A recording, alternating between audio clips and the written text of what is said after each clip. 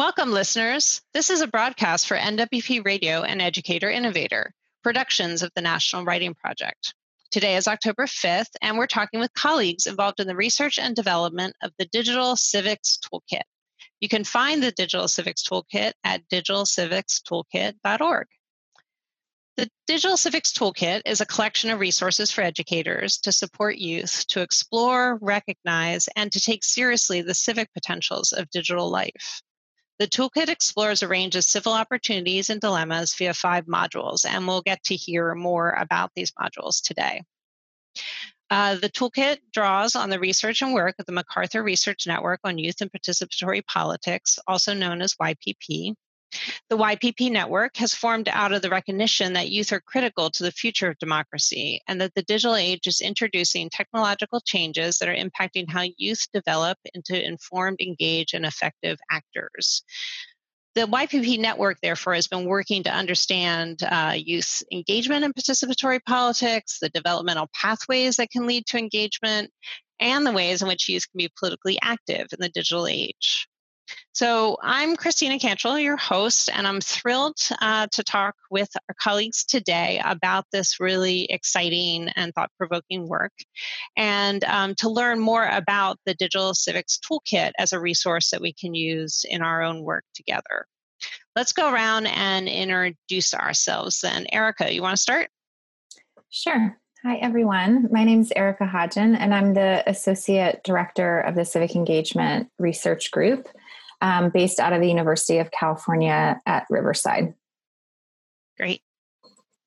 Carrie James. I'm a research associate and principal investigator at Project Zero, a research center at the Harvard Graduate School of Education. Great, thank you. And I'm Sangeeta Shrestova, the Director of Research at the Civic Imagination Project, which is based at the Annenberg School for Communication and Journalism at the University of Southern California in Los Angeles. Awesome, thank you. So let's start. I'm really excited to have this chance to talk to you guys about this. And let's start by having you introduce us to the Digital Civics Toolkit, introduce the listening audience, as well as to how it emerged out of the work and the research of YPP. Erica, do you want to start again on this one?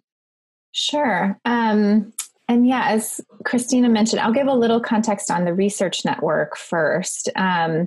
And as you mentioned, the YPP Research Network had really been focused on trying to understand and promote more frequent and more equitable and also effective sort of political engagement for young people.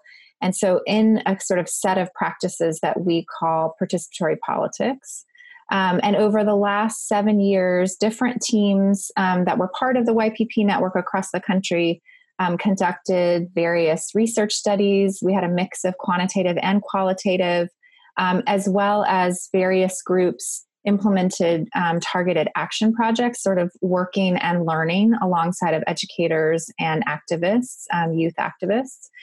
And so as we all know, we've clearly seen from our research, but also we all see as we kind of witness things happening in the world around us, that online tools and social media platforms have become a really central part of how civic and political life happens. And so we see this from examples from the Black Lives Matter movement. We've seen it from how youth in Parkland were working towards gun control and how they're tapping into the power of these digital tools to have their voices heard, to also push the conversation and to also create change. And so despite a lot of the sort of perceptions that digital media actually distracts young people from civic and political matters and from actually making real change, we see very different things from our research. So we see that, young people report, about 48% report that social media has made them more aware of political issues, and that about over 85% disagreed with the idea that social media lessened their awareness or their commitment to various issues that matter to them. And we also found, so in the YPP survey that was surveying a nationally representative sample of young people across the country, we found that 90% of young people who engaged in these kinds of online civic and political activities reported that they also vote. and that they also participate in what we might think of as these kinds of more traditional or institutional activities. So we find that this is not replacing young people's other kinds of activities in letter writing or volunteering for a political campaign. It's in fact sort of broadening the ways in which young people can be involved. And so this has really created a number of really important opportunities for young people and ways in which we think it's important for educators to get involved. At the same time that we have these sort of really impressive and inspiring examples of young people being involved and using social media and digital tools, we also find that that's not the case across the board. So it's really important, I think, when we talk about these types of things, that we think about equity as well. And so we found from our 2015 YPP survey that actually only 10% of youth engage at least weekly in these types of sort of online political activities. So that means that 90% of young people are not engaged on a regular basis, or they're only occasionally engaged. And so, we are really trying to find ways to think about how do we promote high quality and digital civic learning opportunities for young people so that all young people have access to these, and that we're not replicating sort of equity gaps in terms of who gets access to these kinds of opportunities. That's so important, and really, really important, I think, for us as educators working in schools with youth, as well as librarians and people in the U Media Network, also thinking about these kind of opportunities for the youth. So really excited to see how this toolkit supports all that. Sangeeta, do you want to? Yeah, so I guess I'll just add a little bit of background in terms of how this digital civics toolkit came to be. In the latter half of the YPP project, 4 of the projects involved in the network embarked on what became known as the Educating for EPP, what acronym, now I'm struggling, so like Educating for Participatory Politics project, which it was set in 3 cities around the US and involved us going into schools and working directly with educators to develop and test materials with students around the insights that were generated through the YPP network. And it was really that configuration of work and the outcomes of that convinced us that there was a need for a digital civics toolkit, that we had a lot to share, and that we wanted to find a way to curate and package and get the work out there to educators so they could use it in their classrooms.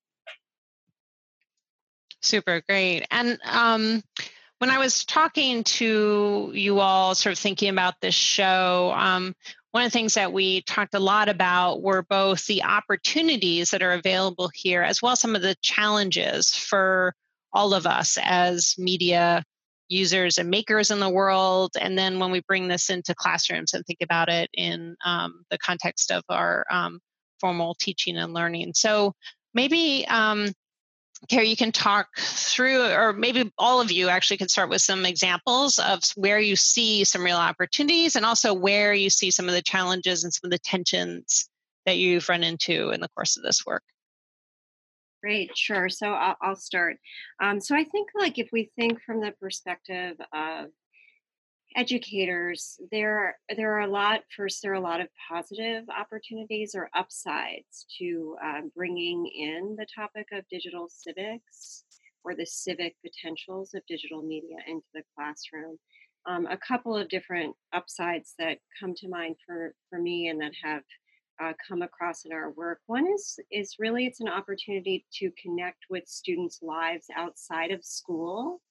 And that, reality that digital media use, connectivity, the context they're involved in, the communities they're involved in online are often really indispensable to the identities that they're forming and exploring It is where the necessary connection making is happening with peers.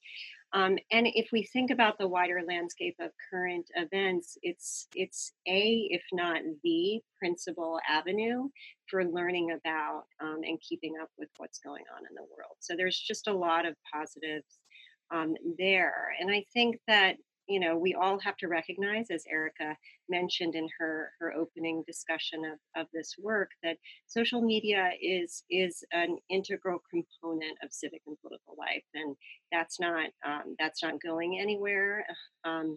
So really thinking about providing young people with strategies and tools to navigate that landscape is super important. Um, but then there are also challenges, and I think for educators in particular, helping young people think about the great opportunities to express their voices about civic issues, but also to navigate some of the real tensions and dilemmas about when and how to speak up on social media to advocate around a particular issue or just to express their point of view can be really tricky. There are a lot of positive opportunities, as I'll talk about later, but there are also significant risks and fears around that. And there's the reality of digital surveillance and the risks of having a politicized digital footprint that I think a lot of young people express concern about. And frankly, a lot of adults spend a lot of time talking with kids about their digital footprint and in some ways support fears and growing fears around that issue. But another challenge that we've observed is that educators often, like their own beliefs and concerns about the negative side of social media communication, really come to the fore. They express concerns about the toxic nature of online discussions of political issues. They express concerns about slacktivism, and so I think for many classroom teachers, there's the concern, there's getting over the barriers or figuring out strategies for looking at the upsides and recognizing the real positive opportunities that exist in digital and social media for civic life. So I'm just going to kind of jump in with some additional thoughts based on what Carrie already said. One of the things that we observed in our work also has to do with which is something that we noticed that's both a challenge and an opportunity, is that for a lot of the youth we speak to, they think about new media in a continuum and as a part of their lives. So it moves between their civil lives, their civic lives, their personal lives. And then they think of civic education as a separate category completely. So in that sense, they then are finding that they have to disconnect when they think about being civically active versus having their online lives. And there's a real opportunity for educators to bring civic perspectives into subjects that they may not otherwise think of as having a civic angle. So we were really surprised, for example, but now understand why music teachers were really excited with the material that we created through the EPP network, because they wanted to work with their students to create lyrics and songs around issues that they cared about, and then record them and share them out through various platforms available to them. And in this way, I feel like there's a real opportunity to bring civics back into education in a really meaningful way, not as a separate, gated or separated out subject, but one that pertains to all areas of learning. That's great. Yeah. And I can, as writing teachers and teachers of writing too, I feel like that same youth having the opportunity to make and create is a really powerful opportunity for involving this kind of work and helping to make those bridges too.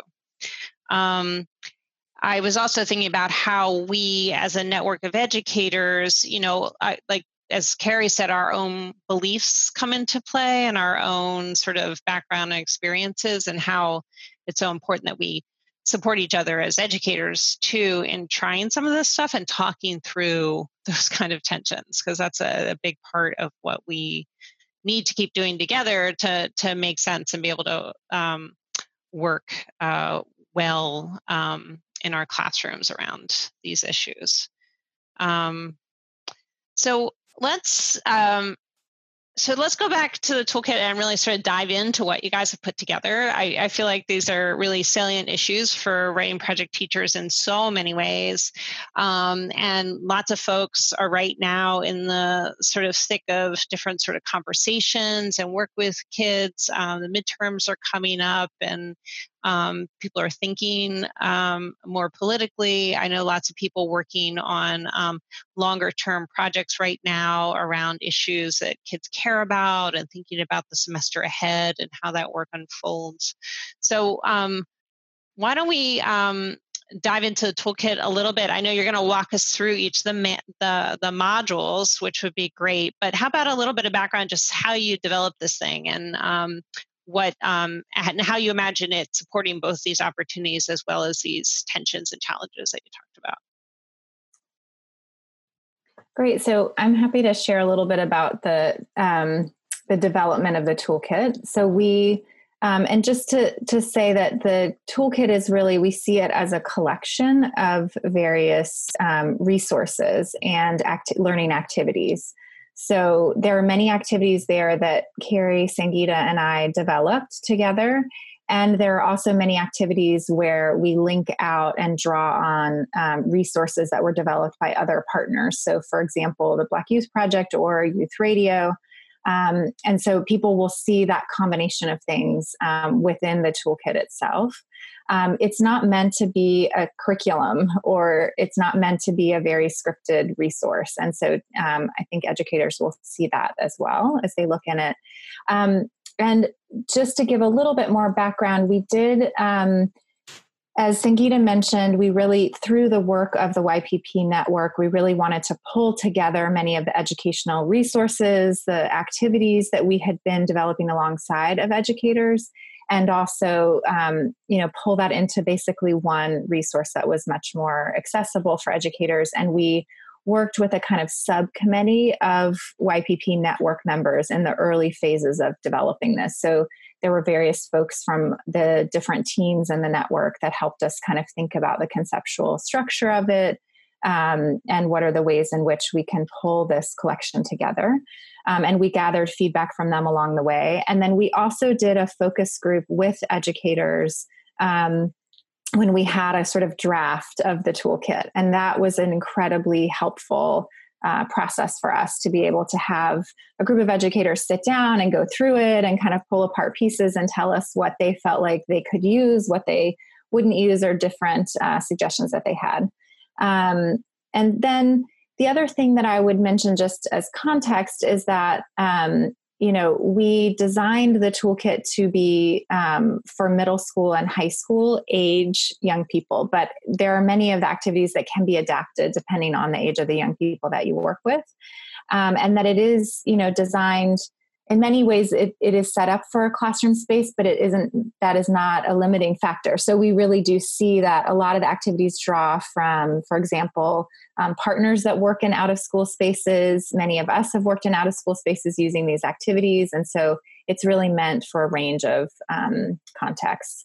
And then the other thing I would say is that we designed these 5 modules. And so the different modules are meant to build on one another, but they aren't necessarily sequential. So we do have one kind of introductory module that then can flow into any of the other modules. But you can do it in a different order. You can do one piece.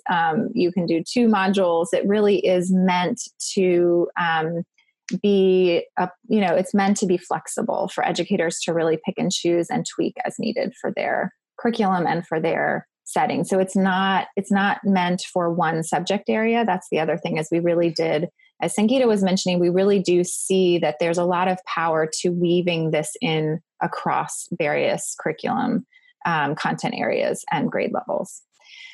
So I'm happy to start kind of sharing the Participate module, which is this kind of introductory module that we created.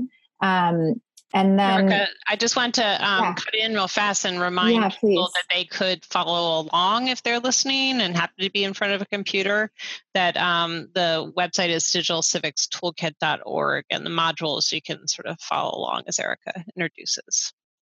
Yeah, that's a great, and I'm happy to, I'll kind of just say briefly that if you're looking on the homepage, there's a little bit of this context that we've just talked through.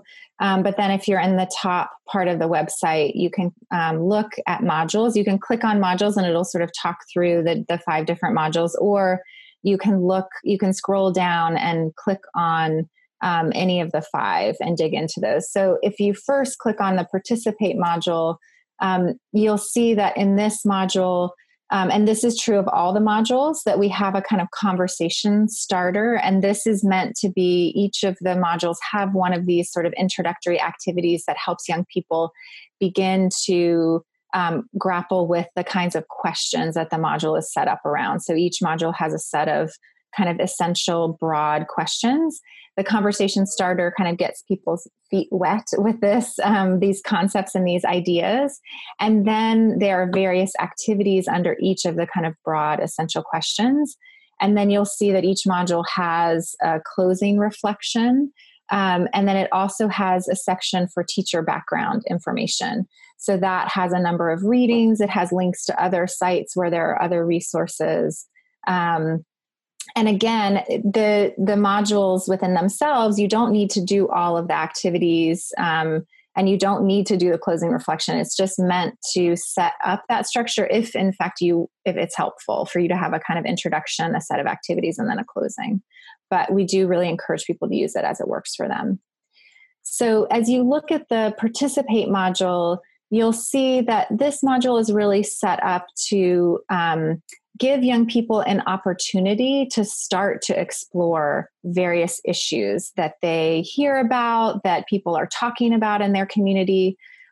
We know that, there are a lot of opportunities now in the digital age for young people to sort of be exposed to various issues, but that doesn't mean they've necessarily had time and space to really dig into them and to really think about, what do I care about, or what am I interested in, or what do I want to explore further? And so this module is really meant to be that kind of introduction to really help young people think about what issues are coming up in their face-to-face community, but also what may be coming up in their online community that they can sort of identify as relevant to them, and maybe even urgent, that people are really trying, that feels very timely, and that they would like to learn more about.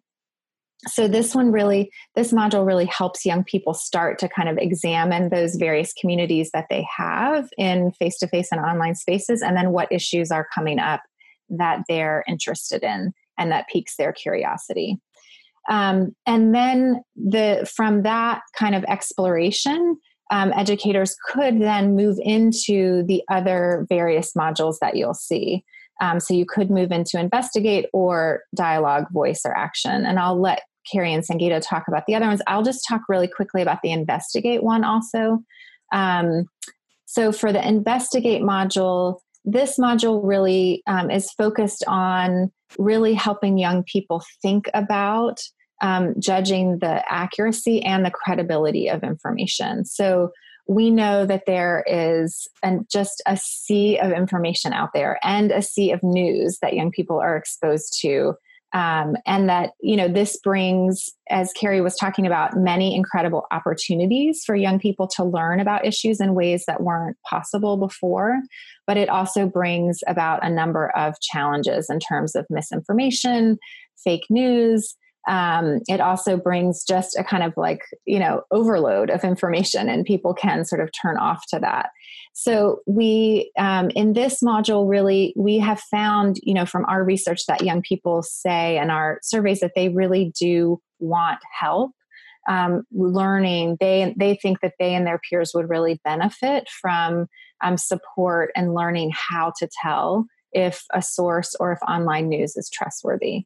So the activities that we have here really help young people explore, why is credibility important? What does that mean? How do you judge, in particular, the credibility of civic information online? And when we are thinking about online information that has to do with politics, then it is really important for young people to also reflect on their own political biases and how is that impacting the ways in which they are interpreting accuracy and credibility. So this module gets into that and has some activities around credibility and accuracy, and also bias. And it also has some activities where young people could then choose an issue and then start to research and investigate that issue. And so there are some ideas and resources and links out to doing a research project around a civic and political issue. So then the next module that we thought we'd share a little bit more about is dialogue. So I'm going to turn it over to Carrie to talk about that one. Sure. And one thing I'll add to the sort of high level about the whole toolkit is for each module, we really wanted to call out the real tensions that exist in these practices, the opportunities and the challenges. So it's an ongoing theme in our conversation so far, but I just want to call that out explicitly. And I feel it in particular in relation to this participatory practice of dialogue, because the reality is there are a ton of opportunities. Social media provide really compelling and to some people irresistible opportunities to share their beliefs and their perspectives, their stances on public issues. Social media also provide an opportunity to learn about the stances of other people, their perspectives, and to engage in a meaningful dialogue across different perspectives. And the fact that digital spaces can bring people together from far-flung places and from diverse backgrounds is a really, really powerful opportunity. But when people think about online dialogue, especially dialogues that's political, they often think first about the challenges. And I alluded to some of these earlier.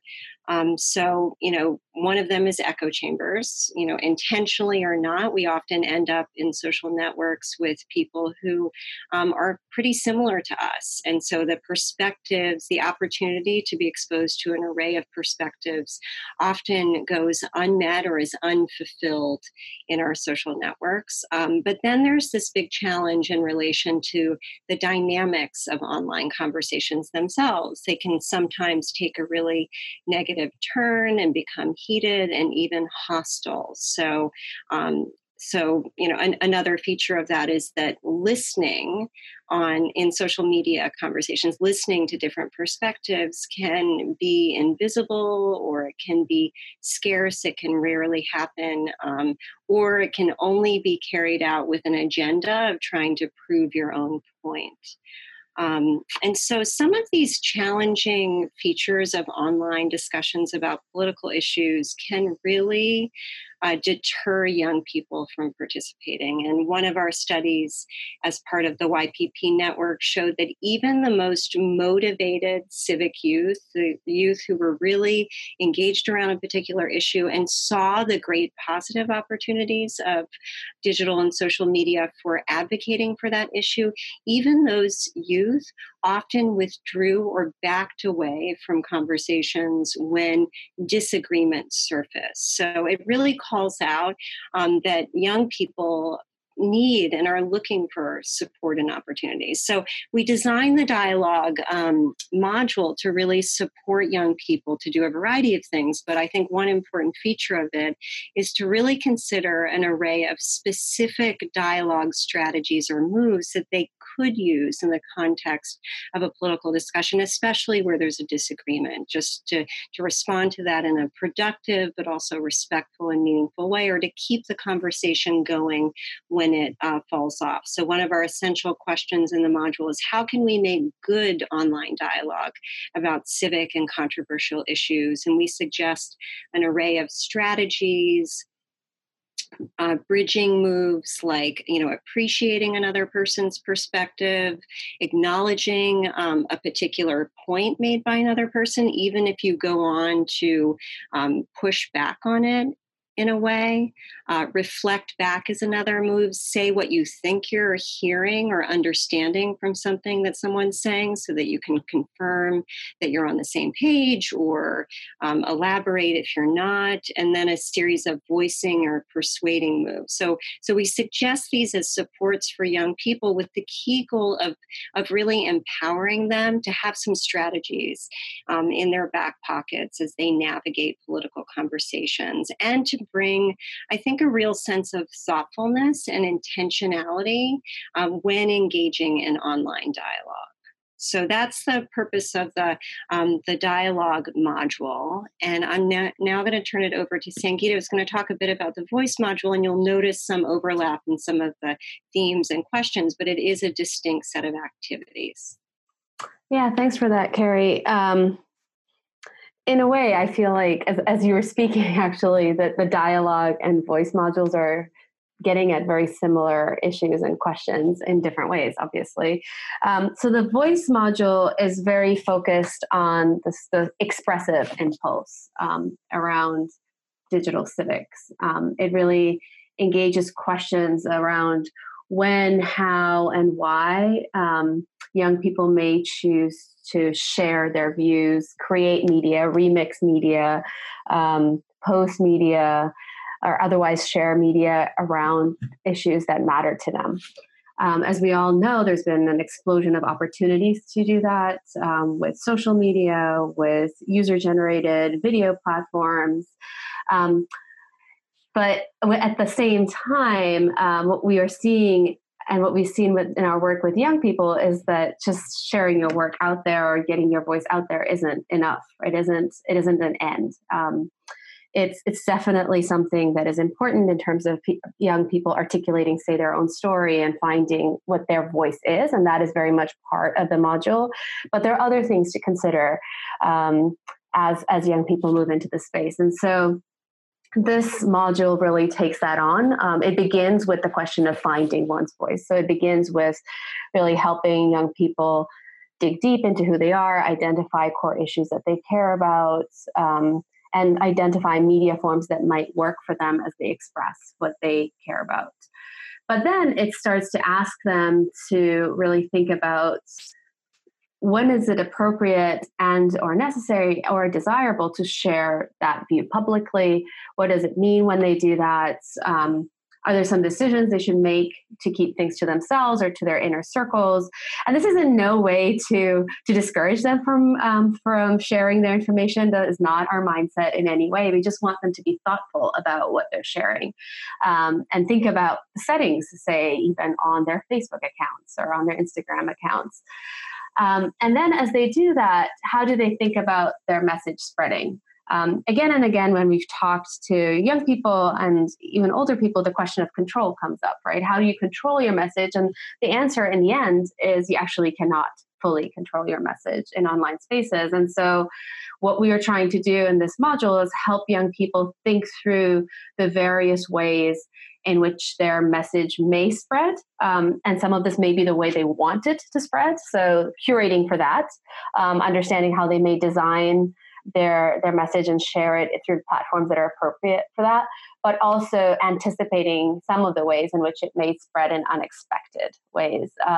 You can never fully plan for that, but at the same time, there are things that can be anticipated in terms of knowing how to respond to some criticism, or having a sense that someone might see it and have questions come up, and you might be able to direct them to resources around particular issues.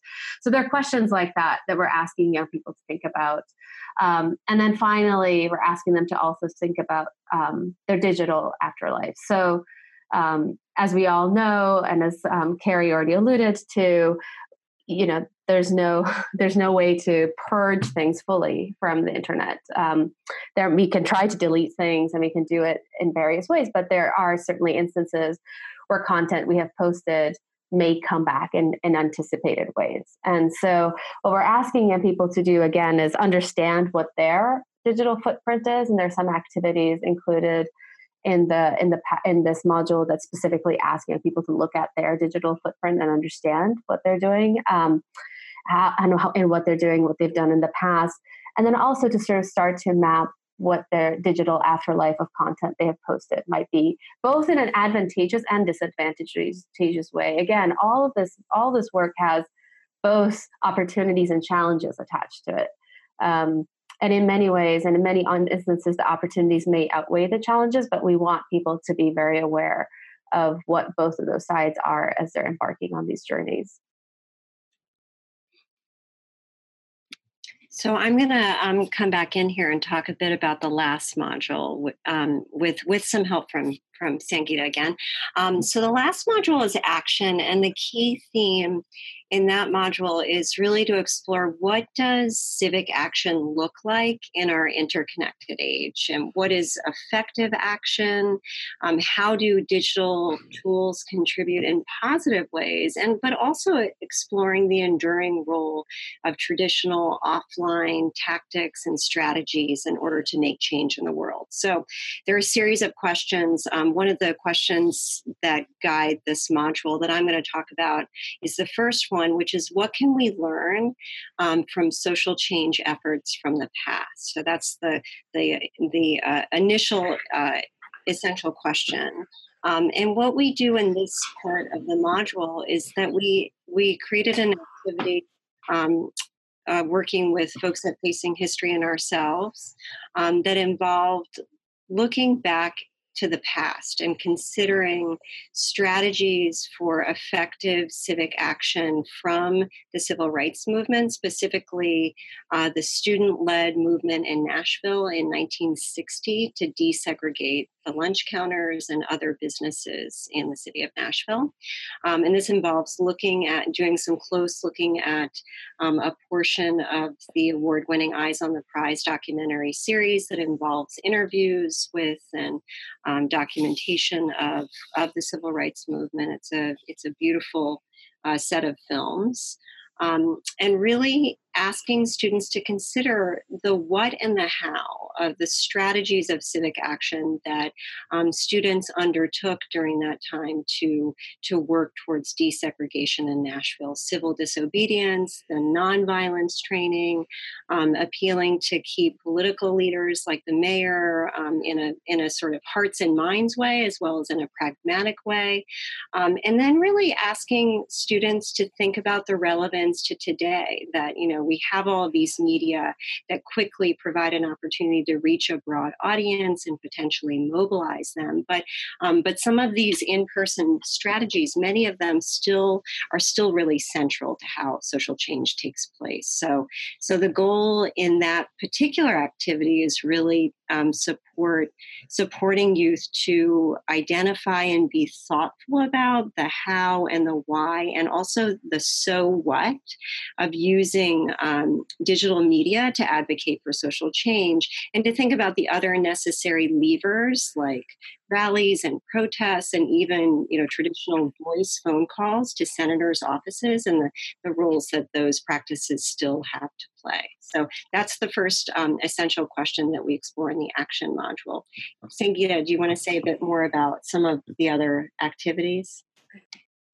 Yeah, so in broader brushstrokes, the other activities bring us to the present moment after taking this sort of historical perspective to ask us to think about what new media really brings to the table in terms of our civic engagement.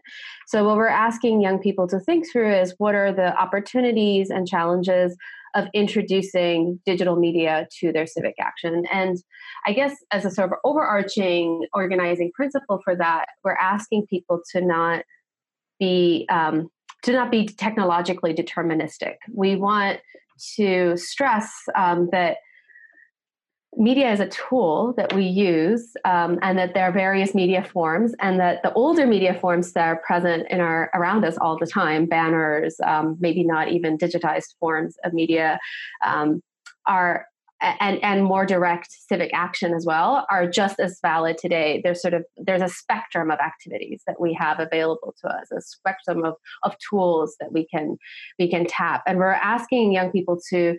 In these activities, we're asking young people to think through those specifics. So the second activity after Carrie's, the one that Carrie talked about is asking people to really think about what digital media brings to this context. And this, I believe, this is an activity we borrowed from the Black Youth Project, and has some activities from the Black Youth Project as well.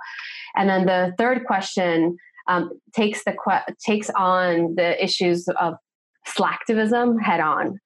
So asking the sort of question, what is the slacktivism critique, which has been leveraged against young people? You know, they just engage in ways that do not matter on Facebook, or they click like and they think that they've taken civic action, is kind of how that critique has been articulated. And we ask people to think about that more deeply, not only in the sense of the fact that some of this action can be deeply meaningful and can actually lead to real raising awareness around issues, but that it can also be deeply risky, that it actually is not at risk-free, as some critics have said. And we ask young people to think through that. We have specific examples around the ways in which an online engagement has led to real risk for participants. And then in question 4, we really shift into action mode, literally, as we ask young people to think about how they might design a campaign or how they may take action around an issue that they care about. And there are a series of activities and a project that actually asks them to plan out what that action might look like. And that involves them assessing both the kinds of needs that their project would have. So who would they want to reach? Why would they want to reach them? What would they like them to do? What would be a success scenario for that particular action? And then it also asks them to think about where the people that they're trying to reach are at. So for example, if the people that they're trying to reach do not have computers, then probably spending a lot of time developing a very complicated website might not be the way to go. So they're shifting into a very practical kind of hands-on developing a proposal or an idea that could be deployed in a community mode.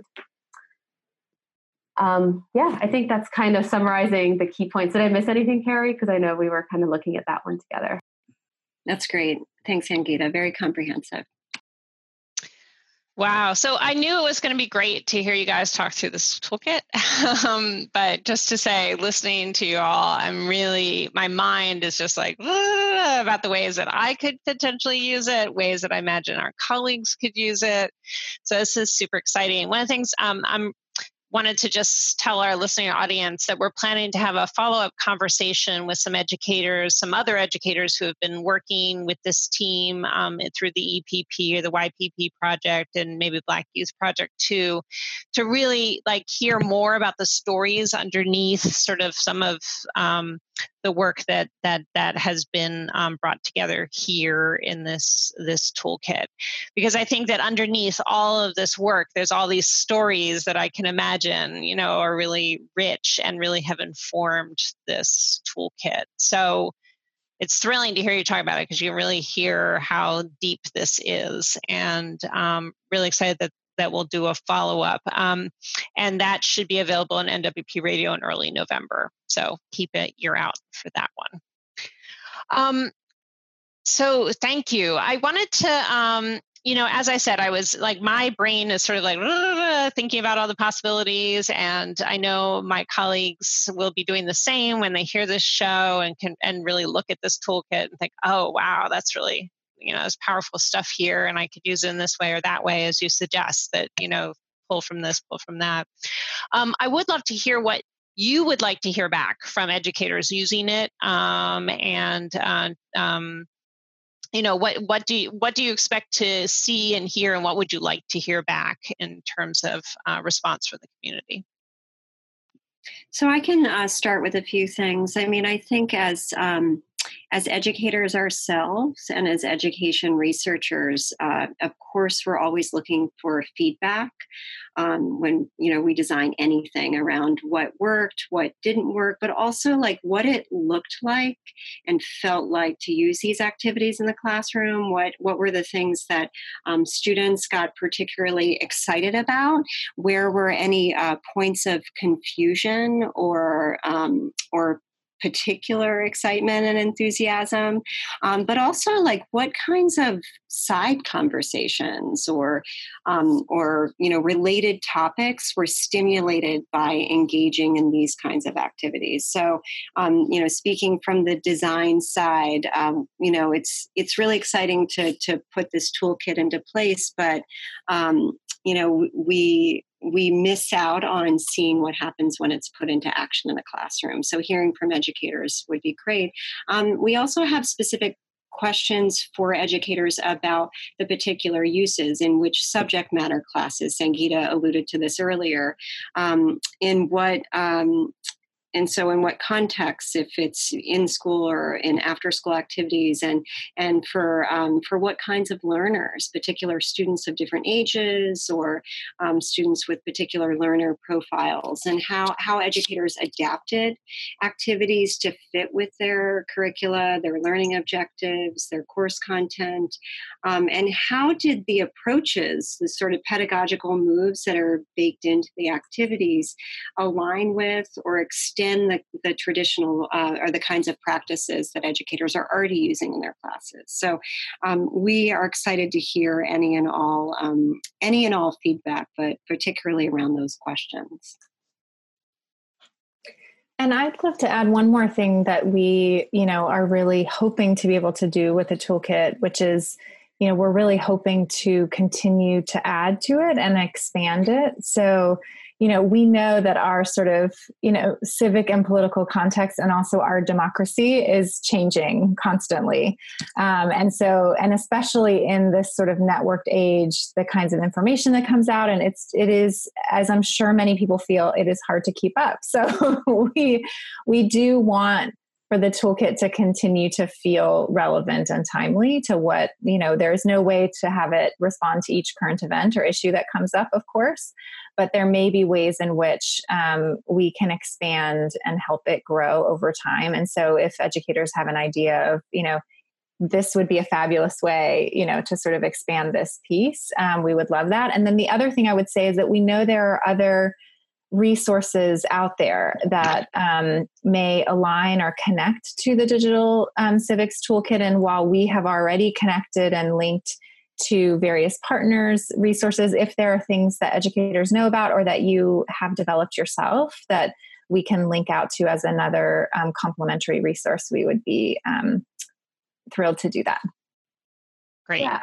I will just sort of, this is not really an ask, but it's kind of just sharing that for me, at least, working on this Digital Civics Toolkit has been a real highlight of my year, dare I say, in the sense that it's just been really fun to continue to be able to have a live conversation around issues pertaining to civics and digital spaces. And if I was to express kind of a longer term hope for educators, for me, it would be that they somehow establish contact with us so that, if they're super jazzed about this, if this really resonates with them, they should reach out to us because there's nothing to say that we won't revamp the Digital Civics Toolkit in some ways to include their voice in it. In fact, we would love to do that if there was a desire for that. So that's something that I would kind of put out there is like, if you're really excited to be in touch with us, be in touch with us because we really do want to continue to think about this and to expand on it as time goes on. Wonderful. Great. Thank you so much. And I wanted to just let our listeners know that we'll put links to the network materials. There's also a related a deep dive collection that was published, a teaching channel that we can make a link to. There's a lot of resources from the YPP and EPP networks that you can link to online. And this toolkit in many ways brings those pieces together in a really powerful way. So of course, we'll share that around and continue to share that in our networks. I believe there's contact information on the toolkit itself about getting in touch with the three of you. So people really should be encouraged to do that. And then we're going to come back with an expanded group of educators to talk about more of this work of supporting youth and thinking about civics today and participatory politics today. at the end of the month, and that will be available in early November. So I want to thank you all for joining us today and for sharing with us this really powerful work and resource that you've put together. We really appreciate all the many layers of work that I think everybody can hear have gone into this toolkit. And this has been a production of the National Writing Project for NWP Radio and our Educator Innovator Network. Have a wonderful day. Thanks a lot. Thanks. Thank you.